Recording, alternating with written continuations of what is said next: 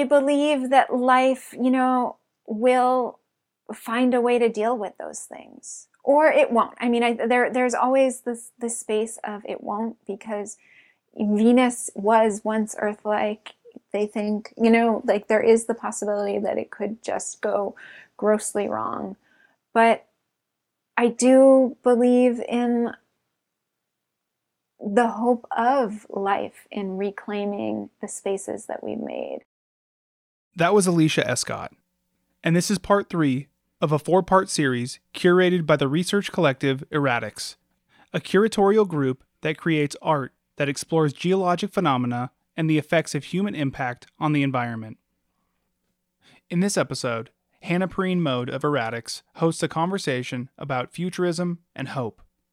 It draws from personal relationships to deep time and geologic forces from past and present, and explores the methods with which artists are questioning, exploring, and reimagining what our collective future or futures will look like and feel like. Hannah is joined by artists Sofia Cordova, Alicia Escott, and Nicholas B. Jacobson. Welcome to Chattermarks, a podcast of the Anchorage Museum, dedicated to exploring Alaska's identity through the creative and critical thinking of ideas, past, present, and future.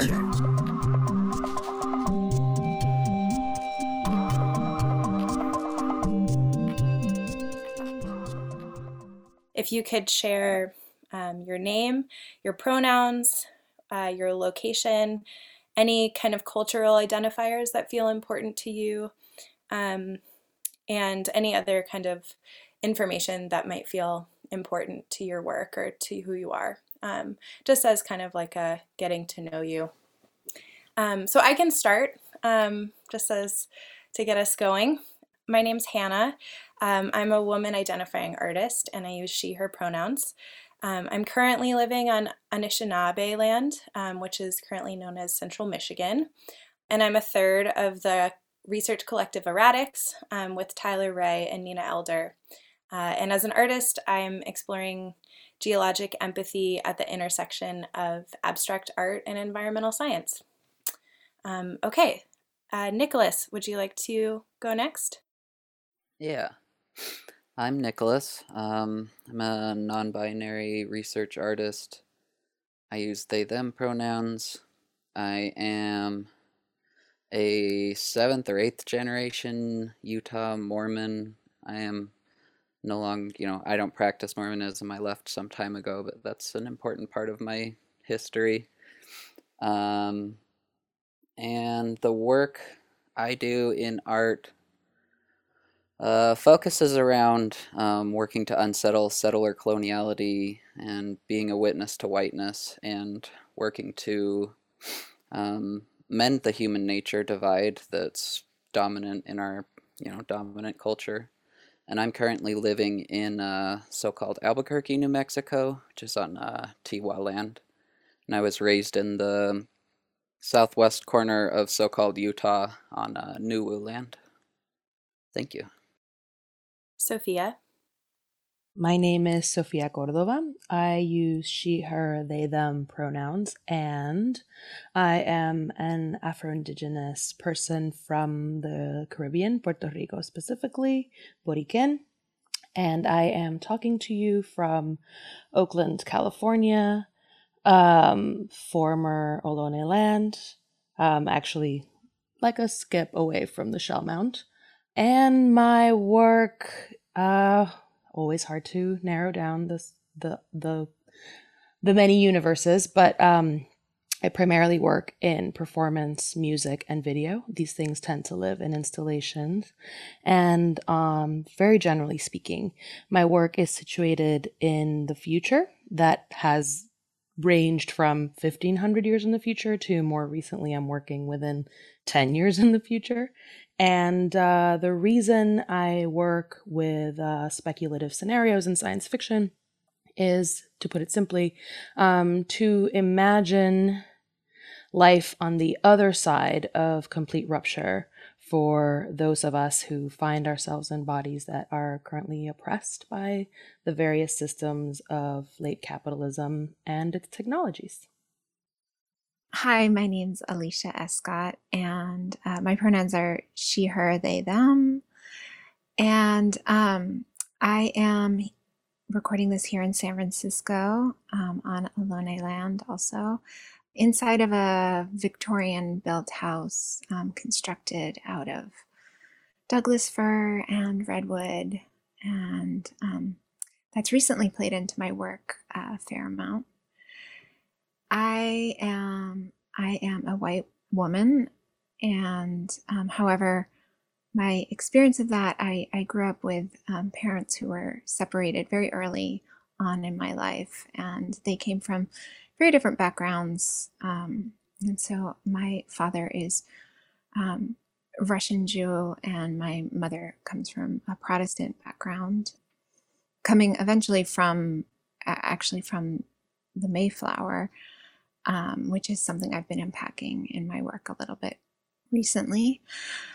And I am an interdisciplinary artist who has been dealing with environmental and social justice in my work for many, many years, working across a spectrum of ways of working. I have a rigorous studio practice. I also work collaboratively and collectively, and really what it is to live in this moment and to live amidst rapid climate change and the climate crisis, and to get every day and to recognize those things and at the same time have deadlines. And so what it is to live amid the climate crisis, amid the sixth extinction event, and to be aware of those things and still go about one's day-to-day realities and responsibilities is something that's kind of endlessly fascinating to me,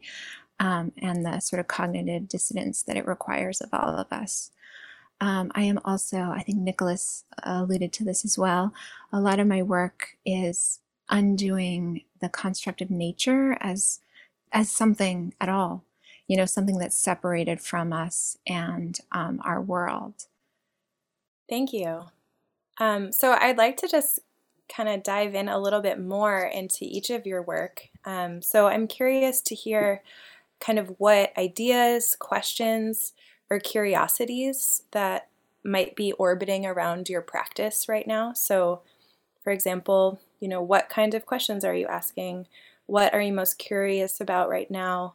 Or what kinds of thoughts and ideas are you holding close at this moment? I recently finished grad school, graduated directly into the pandemic. And so everything kind of shifted at that point. So I guess currently what I've been focusing on is so my thesis project was an investigation into my personal and ancestral history of settler coloniality, since Mormons were so, central to the colonization of the West. And yet I rarely hear them being noted for, what they have done out here. And I've noticed that similarly through, as we look at environmental issues, how often that Christianity is kind of central to the problematic ideologies that have led us to this point. And a lot of the readings that I've read, it's kind of, it gets mentioned in the introduction, but it rarely seems to sort of take the space that I think it has taken in creating the cultures that lead to the biological annihilation crisis and the climate crisis.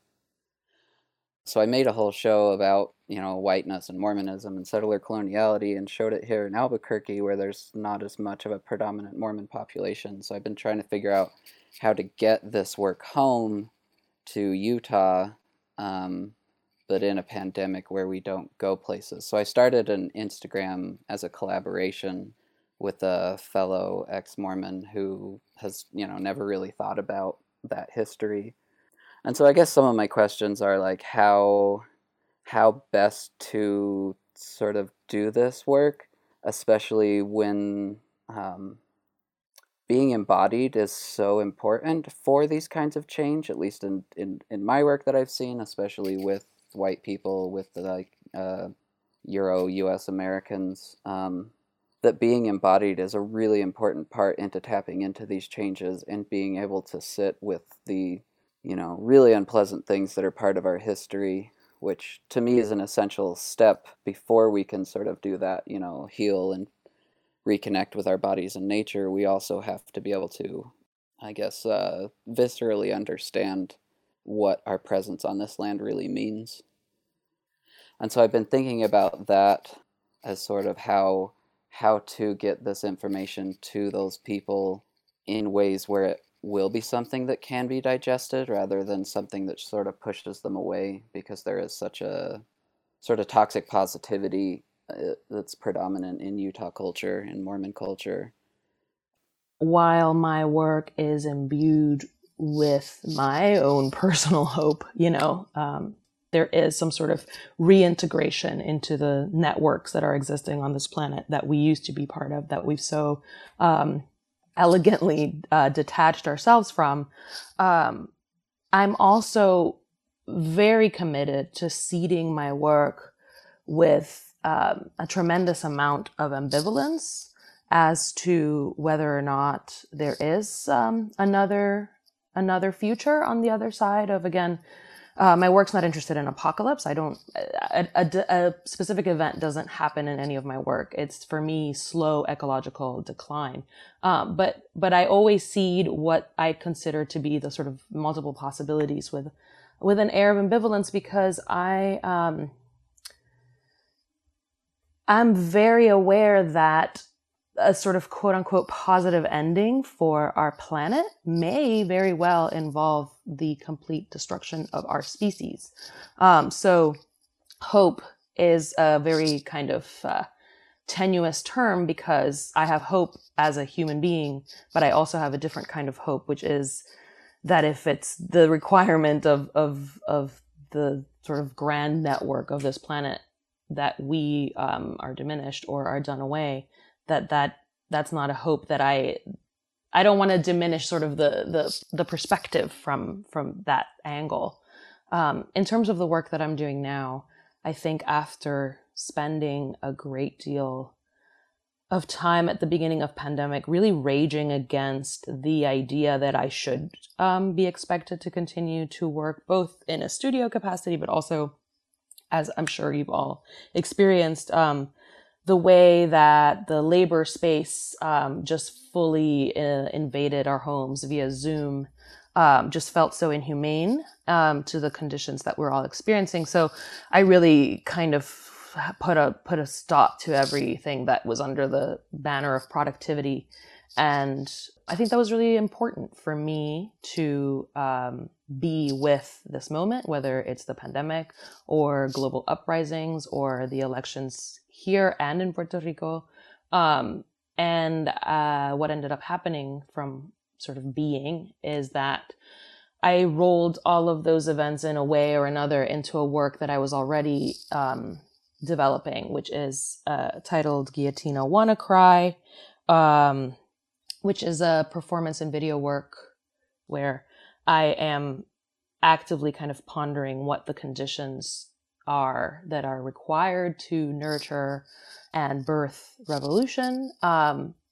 Again, it's always presented as a question. I am not saying that I have a vision for that, but I do feel like if it's to happen, it requires a sort of pluralism of experiences and radical imaginations. So I've been sort of really sitting with what my role is as producer of these works, where I don't want to be the director, but I still have to kind of create a container for the other performers to feel safe in, and bring their sort of embodied vision of radical change to it, while also, again, really fostering a space where the growth and the seeding of revolution is horizontal. Oh, that's so refreshing to hear from both of you guys about your practice and your thoughts of this time, which is such a huge moment that we're living through. And Sophia, it really resonates with me what you were saying about a hope that looks really directly at the level of crisis that we're within, and that I show up every day hoping to do my best to make this world, recognizing that there's so many people who are already experiencing climate collapse on so many levels, and many people are in the front lines, including ourselves here with the fires, and I would say also the pandemic is part of that. So I don't wish that upon anyone, but I do share with you this feeling that while I'll do work in my lifetime to stay the collapse and keep it away, and keep people safe, I also my hope goes much more deeply into that. I think there's that idea that maybe what quote unquote nature wanted when it made humans was plastic, and that the next evolutionary leap will come out of what can eat that. So it's maybe out of the destruction, and by that destruction I mean the destruction of our own species. That life continues and proliferates. And I think that it's still an open book how that's going to happen. And thinking about that you mentioned the slow ecological decline, and I think about that a lot too. And I really time scale that, like telescoping in and out of time, because it is so slow, and yet geologically it's in the blink of an eye that it's occurring. But for us human beings, it's just slow process that we're living through, even as we see it greatly accelerate, which is part of our time.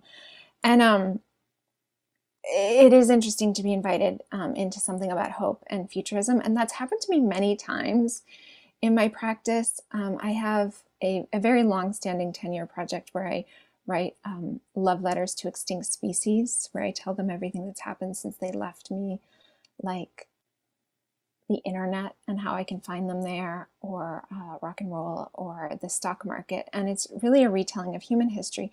But I never think of it as being hopeful, but yet it's been curated into shows about optimism. I was having a conversation earlier today in a workshop that I was teaching about the possibilities and the regeneration that can come out of destruction and decay, and moments like the one we're living in. And one of the things we were talking about that has come up many times is this idea of hope as an active engagement, and not something that we rely on, but actually something that's difficult and that is about looking at the difficult things. One of my practices, the Bureau of Linguistical Reality, we work to work with the public to identify all the feelings and experiences that we're having as climate chaos progresses, and all the feelings and experiences we don't have words for yet, and then work with the public to name those things. And one word that we have that we worked with a woman on creating is hopescaping. And so it's this idea of hope as an active engagement, and that's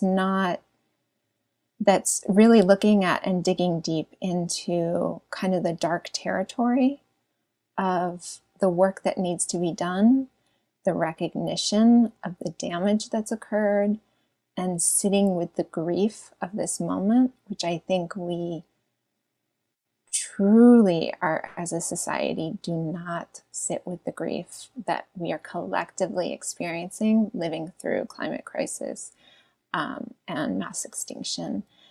And a lot of my work has to do with creating spaces for sitting with that grief. And it's actually, interestingly enough, during this pandemic, which, though in many ways I've been very lucky, my tragedy has touched my life intimately.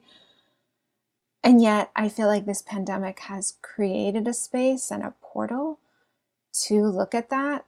And it's just, it's actually a moment that I feel more like the regenerative forces and the mycelium of, turning and recreating have a possibility of working their magic, even as we've seen it uncovering the gross inequalities that are existent always in our world. Continuing on some of these threads that you each touched on, as erratics, as a collective, we think about geologic forces as both destructive and potentially creative. They destroy, but they also leave something new. And I'm curious how each of you might relate to your present or the past to think about things that you might either destroy or something that you might create in its path, how you might take things apart and put them back together to reimagine new futures, and potentially how those practices might relate to the way that artists can approach some of these larger systems in our world. I've been thinking about geologic time for quite some time in my work, and thinking about kind of the love affair of continents, moving together and moving apart. And there was a period of time in my life when I was at one of my lowest points of depression in looking at the climate crisis and how we were just going to go full steam off that cliff. And around that time, the only thing that could kind of bring me any kind of solace was reading or watching documentaries about other planets in space and the vastness of space and the hugeness of that. And it gave me to think about our situation as being so small within that vastness, gave me some level of calm. And yet, of course, the more you learn about the smallness of our experience and of Earth, and the multitude of the universe, the more you learn how incredibly special and unique the situations that we have on Earth are, and how unique that is. So as I've mentioned, I have a long-standing practice of, writing these letters that are kind of using the distance of writing, explaining the absolute insanity of our time in this moment, and using the distance of other species to do that, but also using the intimacy of addressing them as lover with that level of intimacy. And, a lot of those are about a longing for, and I say extinct species, but I use that very broadly, and they're very strange and weird and otherworldly. And I've written them to COVID and smallpox and Neanderthal and the Luca, which is the last universal common ancestor, the organism from which we know that all life on Earth is derived. And a lot of that is about a longing for, a time before evolution when we had togetherness, and unpacking that, thinking about how we are all connected but we have divided ourselves, and that has created the incredible diversity which we've inherited, but it's also created these separations between ourselves. It's a hard place in a way for me to pick up. And God, I don't mean to answer every question with well, really, this question is totally inverted for the way that I think about things. But I am always very hesitant, as someone who is incredibly devoted to the notion that some form of destruction is in our future, whether it's the destruction that we collectively decide needs to happen to large-scale oppressive systems, or whether it's the destruction that will be visited upon us because of our, our hand and what we've done on this planet. I think that some sort of dismantling is not only necessary, but it's just inevitable. And yet I'm someone who, or maybe I should say rather, that I'm always hesitant to live in the past too much, even if there is a great deal for us to learn there, only in the sense that I find that in a lot of conversations about kind of modalities forward, there is just like a great romanticization of the way things were. And to say it really like plainly, I just feel like I can't romanticize an epoch or a time space that I myself didn't occupy. I think that there's, a very valid conversation to be had about sort of ancestral belonging to many modes of time. But I feel like I'm more invested in kind of the big open void ahead than in getting too tangled up with paths that could have been, only because I find that I don't know, I'm too seduced by it in a way. It's almost I'm almost closing down the channels for myself because I worry that I'll get too enamored with something and stop doing the work that I think is needed for whatever it is that I want to come. And I'm going to stop there because I feel like I'm rambling myself in circles. And this is the problem with working science fictionally. After a while, all of time actually starts to kind of exist as one in your own mind, some sort of Philip K. Dick Valis moment. No, that was great. Nicholas, do you have anything you'd like to share here? Yeah. Thinking about the concept of geologic time and its cycles of destruction and creation reminds me kind of the ambivalence that Sophia was talking about, because like creation and destruction are points of perspective in the what's good for the fly is bad for the spider or vice versa idea. In nature documentaries, we're usually put into the perspective of either the eater or the eaten. And so then you're sort of like cheering if the gazelle gets away from the lion sort of thing. But, if we just sort of flip the perspective, then the gazelle getting away would be like a sad story for the lion because it just expended all that energy.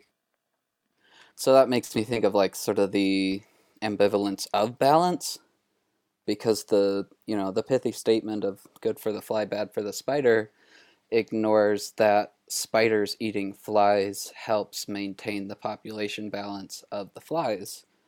And so, yeah, I guess thinking of that sort of ambivalent balance is more of what I'm interested in, which is, I guess, why I look into history so much, especially of my own people, because so much of the history I was taught tend to focus on the things that frame the present as the best possible outcome, or even like sort of the inevitable one or the divinely inspired one. And so I like to look through in order to find that bigger picture, as well as to create a more balanced understanding of how I got here, so that each moment of my life is steeped in that better understanding. Because sort of the way I grew up, I rebelled against some of my upbringing by sort of leaning on intuition, and going out to, the spaces got named nature, the margins of the cities, in order to have these experiences that to me were like unmediated. They were like a direct mountain to body experience. But then as I, do this sort of, taking apart and putting together, start to realize that, the romanticism of Emerson is, deeply influential in my intuitive thought processes. So, yeah, more or less as a way of creating a balance so that I can keep my intuitions that are based in white supremacy and settler colonial logics, to start to recognize that they're there, whether unintended or not, and work from there. Because to find that balance again, which is, what I see as like the climate crises is a form of finding balance again. And so also thinking about like part of your question was like about taking apart and putting together, which is something I think about in the way that the sciences that we use here, I guess the logic of ecology confronts that logic of taking things apart in order to understand them, and sort of says, like, the spider and the fly, that you can't really focus in on that part to understand it. You have to see it over that vast sense of time in order to really see what is happening. Some of the work that I've been doing in the last year or so has, and I kind of alluded into this when you were asking about where we were recording from. So some of my work has been kind of literally doing that, where I've been taking materials from my home, my little 700 square foot apartment, as we've done renovations, and thinking about the homes that were destroyed in the building of my home, and the whole gold rush era that occurred, and the vast redwood forests that were cleared for that, that burnt down mainly in 1906. We cleared these vast forests, built homes, and then those homes burned down, just a few years later, which I think says a lot.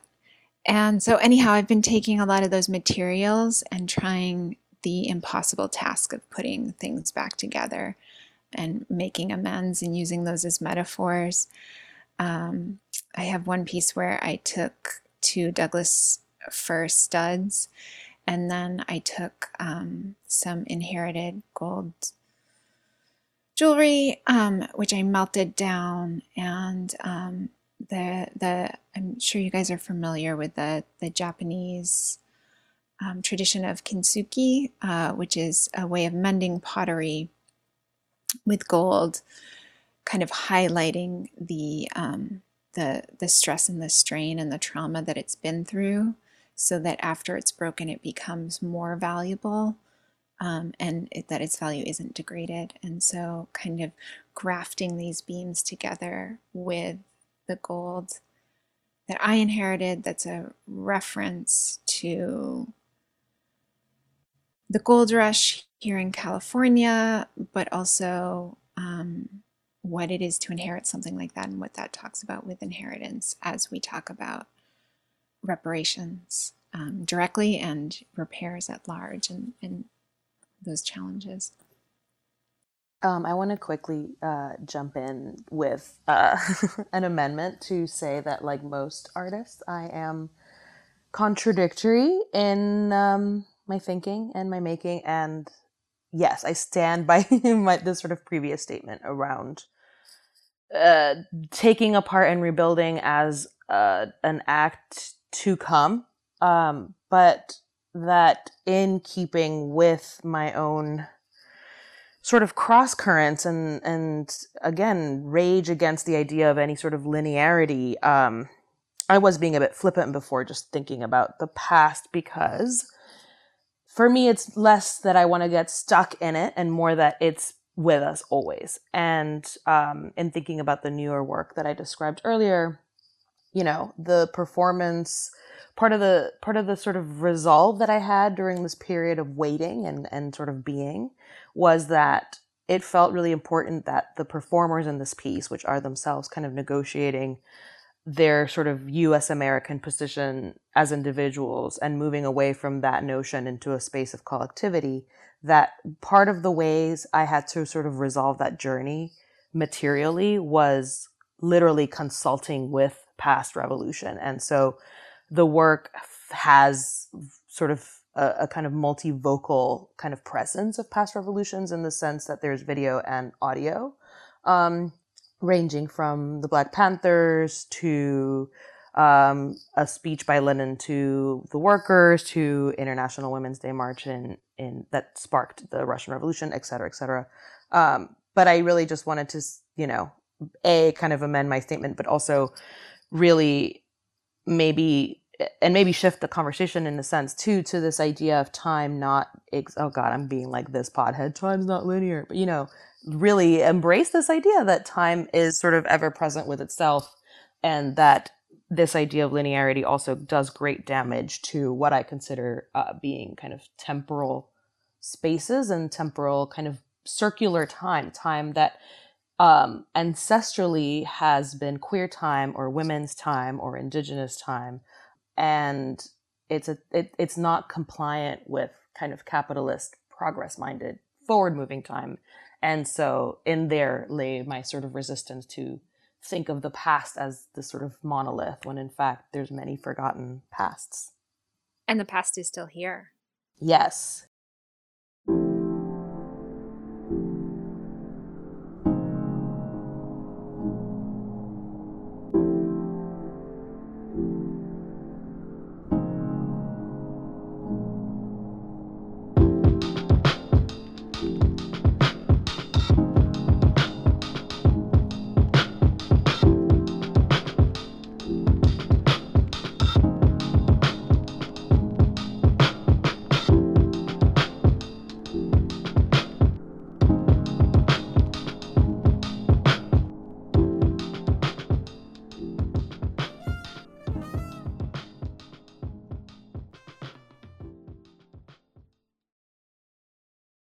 Something that seems to be everyone's sort of circling around, and I'd like to dive into this a little bit more with each of you. And Nicholas, thank you for also your thoughts. I thought that was really lovely the way you talked about maybe not looking at the idea of kind of creation and destruction as this kind of categorical binary, but everything is kind of relative. And I feel like that kind of relates to what Sophia was just saying about just sort of dispelling this idea of kind of linearity in terms of time and future and past.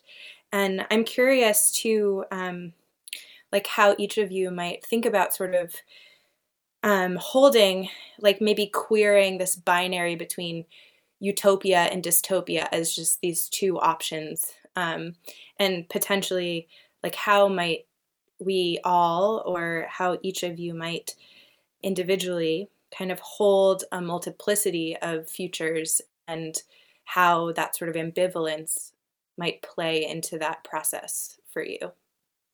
This reminds me of something Anne Braden said, a white anti-racist activist. She was talking about, so this was the stage when she was going to buy a house for someone else, for another family, because that family was are black people, and they weren't allowed to buy the house in this neighborhood at that time.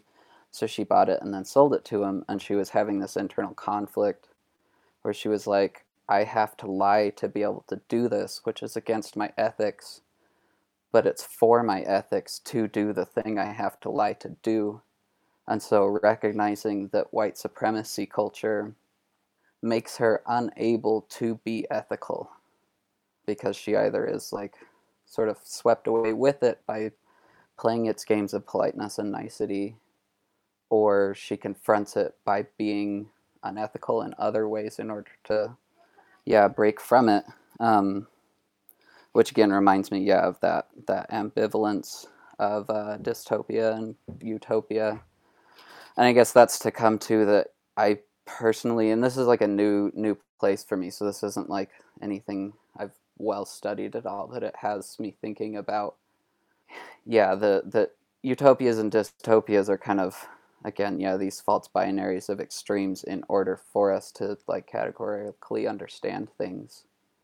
But that, I guess, that messy space in what it means to be ethical in a world that abuses ethics in order to have domination.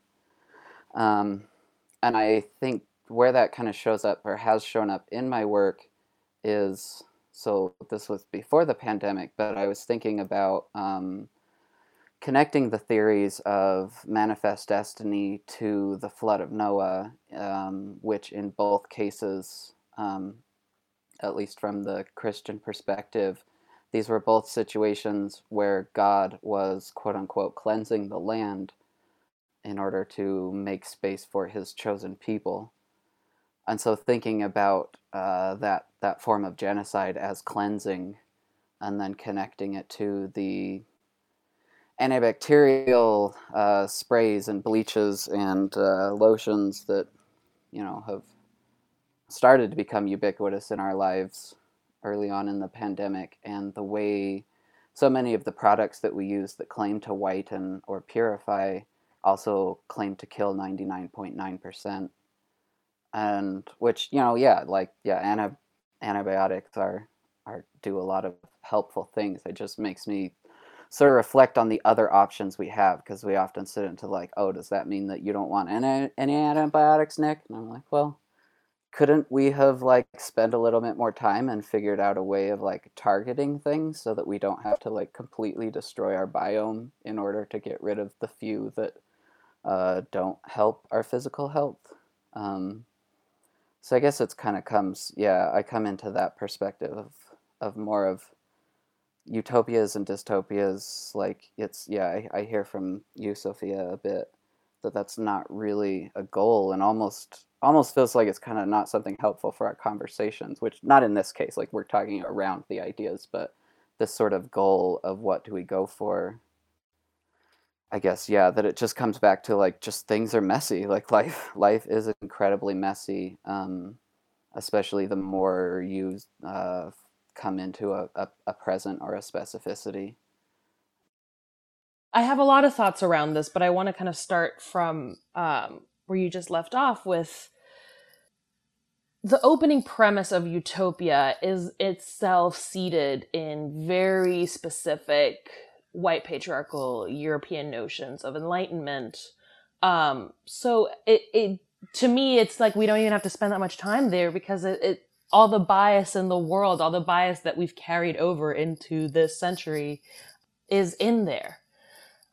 Moreover, I am invested in a future that is by definition messy and plural, and like I said earlier, includes many timelines that, some maybe have great longevity and some maybe are short. And for me, that's fundamental, not just in this sort of philosophical kind of hopeful space that I am invested in these ideas, but also in the sense that, going back to the conversation of climate, right? I think that we've all kind of touched on this a little bit in our description of our work and in our thinking, but in the conversation of climate, I think one of the fundamental kind of challenges that we're faced with as a species is that we can no longer see ourselves as networked to all the other life on this planet.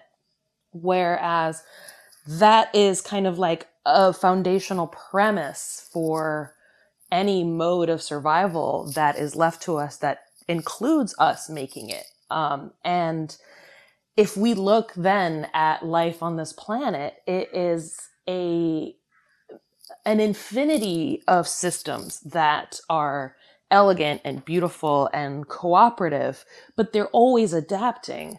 They're always, and I don't even mean just evolutionarily, I just mean day to day, right? Like a dry year has repercussions, and there are reactions. And thinking outside of a kind of climate crisis, these systems still have a great deal of negotiation to do on a day-to-day basis with what comes up, with what is sort of climactically happening. And so if there isn't a single utopia, I resist even using the word, but if there is this sort of kind of goal, again, I'm using very clumsy language, very clumsy human language, but if there is this thing that we're working towards, for me, it has to, by design, have many, many openings. It can start as something that feels recognizable and has a shape. But it won't survive if there's an adherence to that shape. Because if there's anything then that we learn from any time humans have struggled against themselves in a search for radical change, is that if that change isn't adaptive and if that change isn't responsive and responsible to the people, even the people within its particular movements, it tends to stagnate and it tends to lose part of its humanity in service of upholding a monolithic ideology. And then we're back to where we started, because that's the thing that we're raging against in the first place.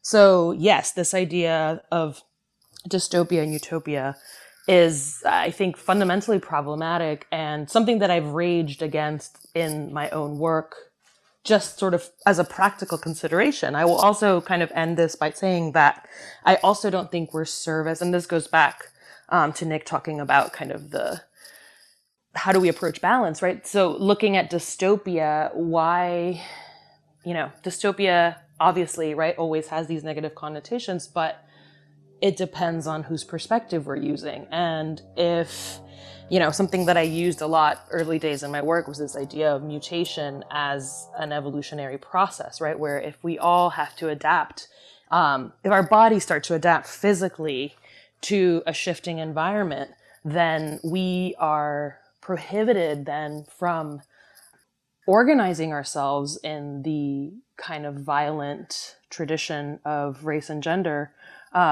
Meanwhile, though, we look at mutation as abhorrent, right? So I think that imbuing dystopia on the other end as this kind of hell on earth isn't helpful to anyone, and it also closes down a myriad of possibilities in terms of what we're imagining. And at the end of the day, what I'm invested in with the work and in my thinking is not necessarily let's make a plan, but that we need to individually and then collectively let ourselves imagine things that are completely beyond anything that we have experienced, because I think that is the only way. I just want to add, coming off of your point of mutation, this concept that I read in a book called Vicious: Men and Wolves in America, I think is the subtitle. Anyway, I really loved it because it was talking about the way the Mormons migrated into the Great Basin, and it was talking about the evolution of wolves and basically mutation as adaptation, and that in order to survive, we must change, like constantly. We have to be mutating and adapting.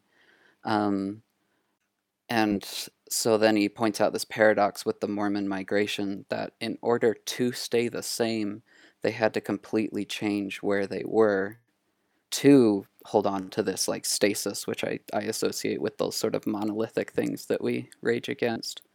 But yeah, I loved that concept that in order to survive, you essentially must go extinct in some form, in some perspective of that creation and destruction. We've had to change so much in order to survive, and how those are, as an anti-purist and anti-stasis thing, that mutation is essential for survival.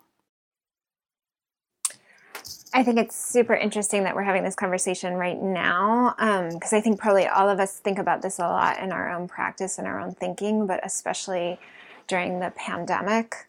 And as we're seeing things, because there's such a proliferation, of this virus, and it's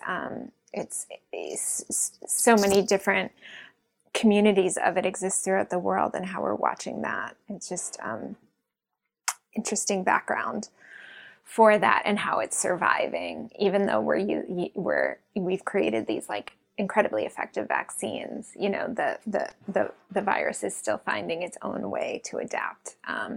And evolution is always through mutation. That's how it progresses.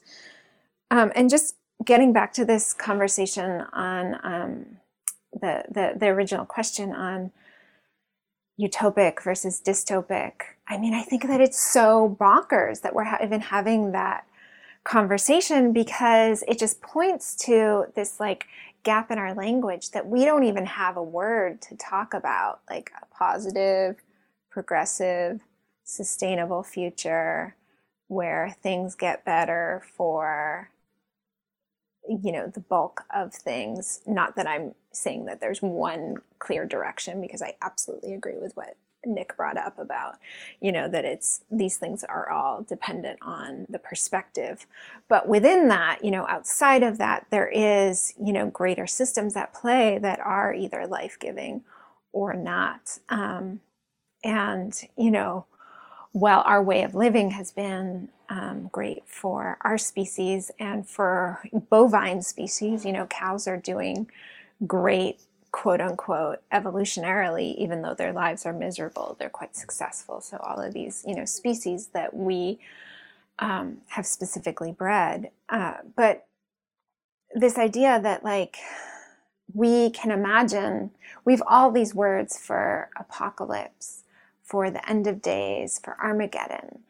And then that only word that we have to talk about positivity is utopia, which literally means no place. And immediately you bring that up and there's all these conversations about dystopia. And so we just don't have the language for a pluralistic future that is decentralized and that is good for life and life-giving conditions.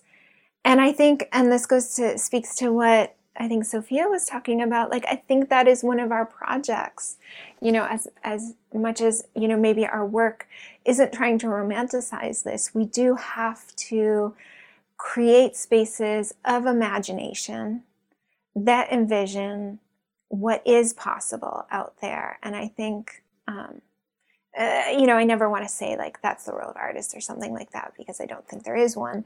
But, you know, that's one of the projects of our time is to imagine that future and just to start talking about it, because it's not, and it's really easy to have just kind of apocalyptic thinking. And I think it's actually a really interesting time for that with the pandemic. In the pandemic, I think it's shown us, like, as we've seen everybody slow down.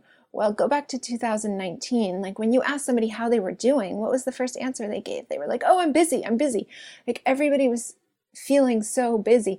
Even those who were in this project of decolonization and in the project of, quote unquote, saving the planet, which is hugely objectifying that, you know, that term. But they would go about the project of doing that with the same kind of caffeinated capitalist go mentality that has got us into this problem. And I think that the sort of forced slowing down is, or even like what Sophia was saying of, you know, rallying against this, like being forced to continue to be productive amid what we're living through. I think I see a lot of possibility with that. And I think, you know, I always talk about how what the planet wants is what we want. And what we want is what the planet wants. And we just need to stop fighting ourselves. And it's not that we have to save it. It's that we have to like go to bed earlier and work less and do less. On that note of like saving the planet, I really like to sort of in mending that human nature binary is, I can't remember who said it or told it to me, but basically the sense of we are the planet working to protect itself. Or some of us are. Yes, absolutely. Yeah, I absolutely agree with you that this whole idea of nature as being something that we need to save or that's over there is part of the problem. So we don't have a ton of time left, but I'd like to just ask one last question of you. Earlier today, when we recorded our episode about mutation, kin, and hybrid bodies, we did talk a lot about mutation and sort of the way that humans live in relationship to other kin and other species and bodies on our planet. And one of the artists Jabao Lee was discussing this idea of sort of what happens when we potentially do go extinct as human beings. And she said such a beautiful thing, which was that perhaps art is a tool to create an elegant extinction, to leave some sort of record as we are potentially going down this road. And in my mind, perhaps that is a kind of hope in itself, that practice. But I'm just curious if we think about ourselves as artists, as perhaps storytellers, to explore, imagine, expand upon this multiplicity of futures. What legacy do you hope might carry through from our efforts? And what values would you like to see as part of that multiplicity, even if it doesn't necessarily include human beings as part of it?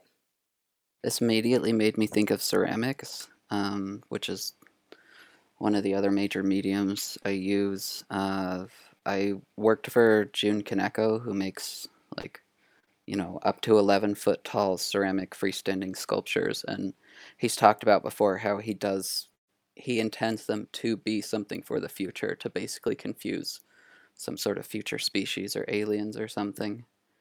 But it makes me think of projects I've seen certain artists do where they mold or they sculpt endangered and extinct species in clay in order to sort of keep that memory of that being alive. And so I guess the thing that I would hope that we're leaving behind that maybe I'm not actively participating in is that memory of our biodiversity, of the plurality of life that was able to come to be in this amount of space where we had the conditions for the kinds of life we have right now. And so I hope that there's some way that we can leave behind an understanding of that multiplicity and that abundance, and I guess that proliferation and joy. I'm sitting here thinking through this because part of me worries that I didn't fully understand the question, but part of me is thinking that I'm doing the thing again where I'm being like the enfant terrible of this podcast. But no, please do. For me, if I'm understanding your question correctly, it immediately begs the question of like who's beholding, like who is presencing. And so just to clarify, like maybe the presence that's beholding is just the planet itself. Okay. As an entity, not necessarily like an alien. She's like being. checking herself out. Yeah. Or like, like just the organic matter on the earth, or maybe geologic future that hasn't humans with no place there. Like maybe there's no humans involved in this at all. Maybe there's I'm not saying like what are the aliens going to find, but yeah, perhaps what is that future, or what are some values or concepts in that future, or in that multiplicity of potential futures. Yeah, I mean, again, it's hard because I'm approaching this from my very human-centric position, and something that I try to do, even though I'm constantly failing at it. It's definitely failing at it now, but in the past with my work is to deprioritize the anthropocentric position. So I guess I answer that with that sort of huge asterisk, that I myself am questioning the way I'm answering this because it's coming from my perspective. But I feel like I'm picking at random here from a bag of would-be's, but I think there's a future in which some part of our species remains, even if it's, and I don't mean that in like a material sense. I mean like quite literally, some of us make it. because I was thinking of something that Alicia said before, and I was thinking about the fires last year, and something that a friend said was, don't be sort of romanticized by apocalypse, right? Like, as we know, apocalypse has happened, it will happen. It's a very kind of, again, Christian construct of a final end, and it prevents us from seeing so much more. But I do feel like, in thinking that then, and maybe this really does contradict what I was saying earlier about the past, in thinking then to a sort of future where there is this sort of beauty and joy and interconnectedness, right? Something else that's come up a lot is that we've created this false division between the wilderness or nature and us, where there is a cohabitation that includes real tender care for life on this planet, and that will result in a tender care right back at our own species. And then there's the future where we're just not there. And to be obtuse, I guess I can't really describe that future because I'm, again, deliberately trying to foil this anthropocentric perspective. But I would say that in that future, it doesn't really matter what's left in terms of objects or materials, or there's so much beauty in like the legacy of the various cultures that have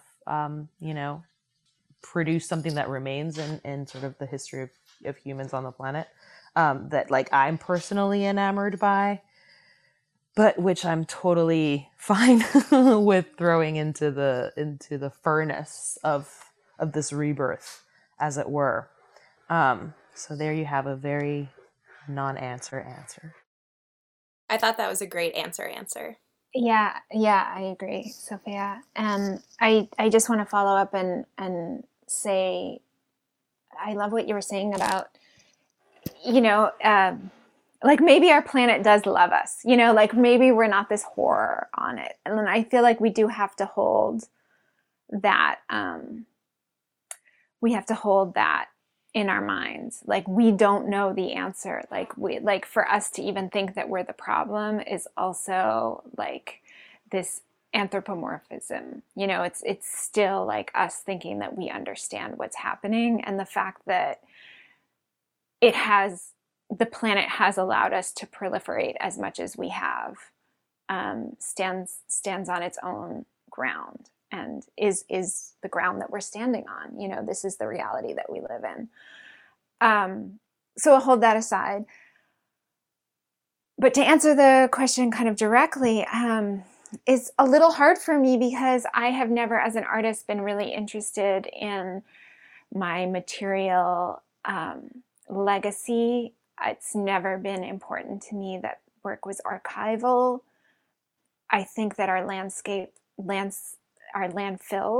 will do that quite elegantly or unelegantly for us. Like all of human history will be so preserved and so contained in that. And I think that's super fascinating, that it is actually the things that we don't want to look at and that we throw away, wherever that mythical away place is, those are the things that we'll be remembered by. And also, the impact that we've had on the nitrogen cycle and the CO2 levels, the Plasticocene, like these are all of the, although I much prefer terms like Capitalocene than Anthropocene, like these are fundamentally the ideas behind the Anthropocene, is that like we are leaving a geologic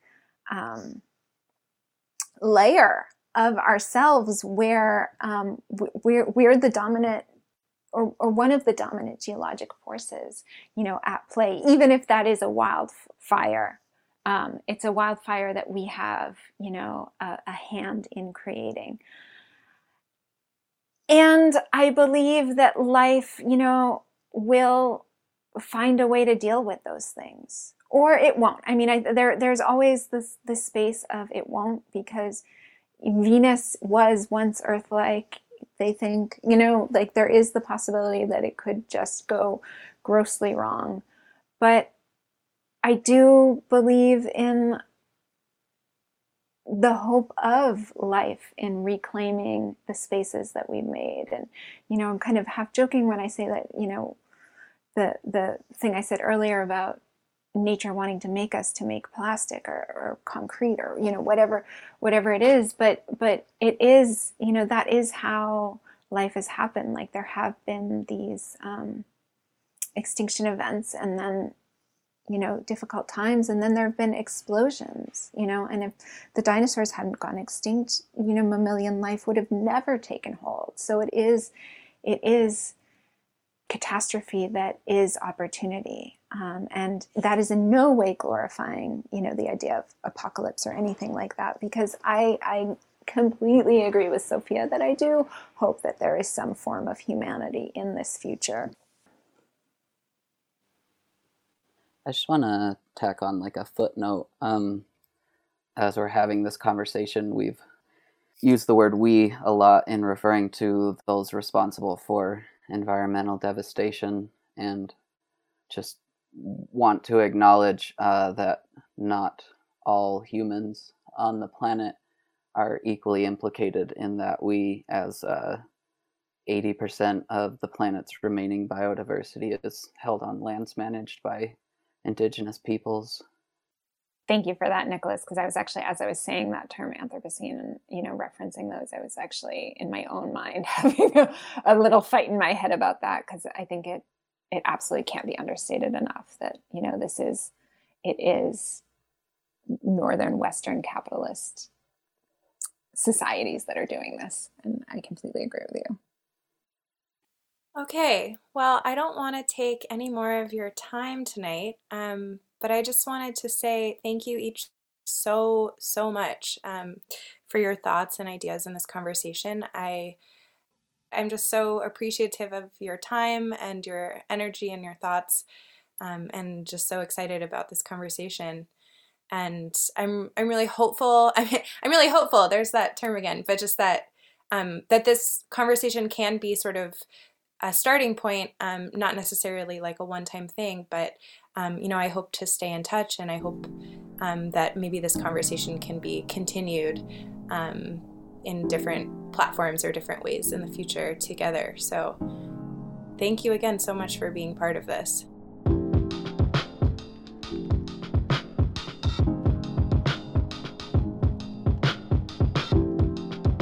For more information about the Anchorage Museum, visit anchoragemuseum.org. This podcast was produced by me, Cody Liska, for the Anchorage Museum. This mini-series was curated and written by Erratics, a project by Nina Elder, Hannah Perrine Mode, and Tyler Ray. You can visit their work at erraticsproject.com. Music was produced by Keezy Baby.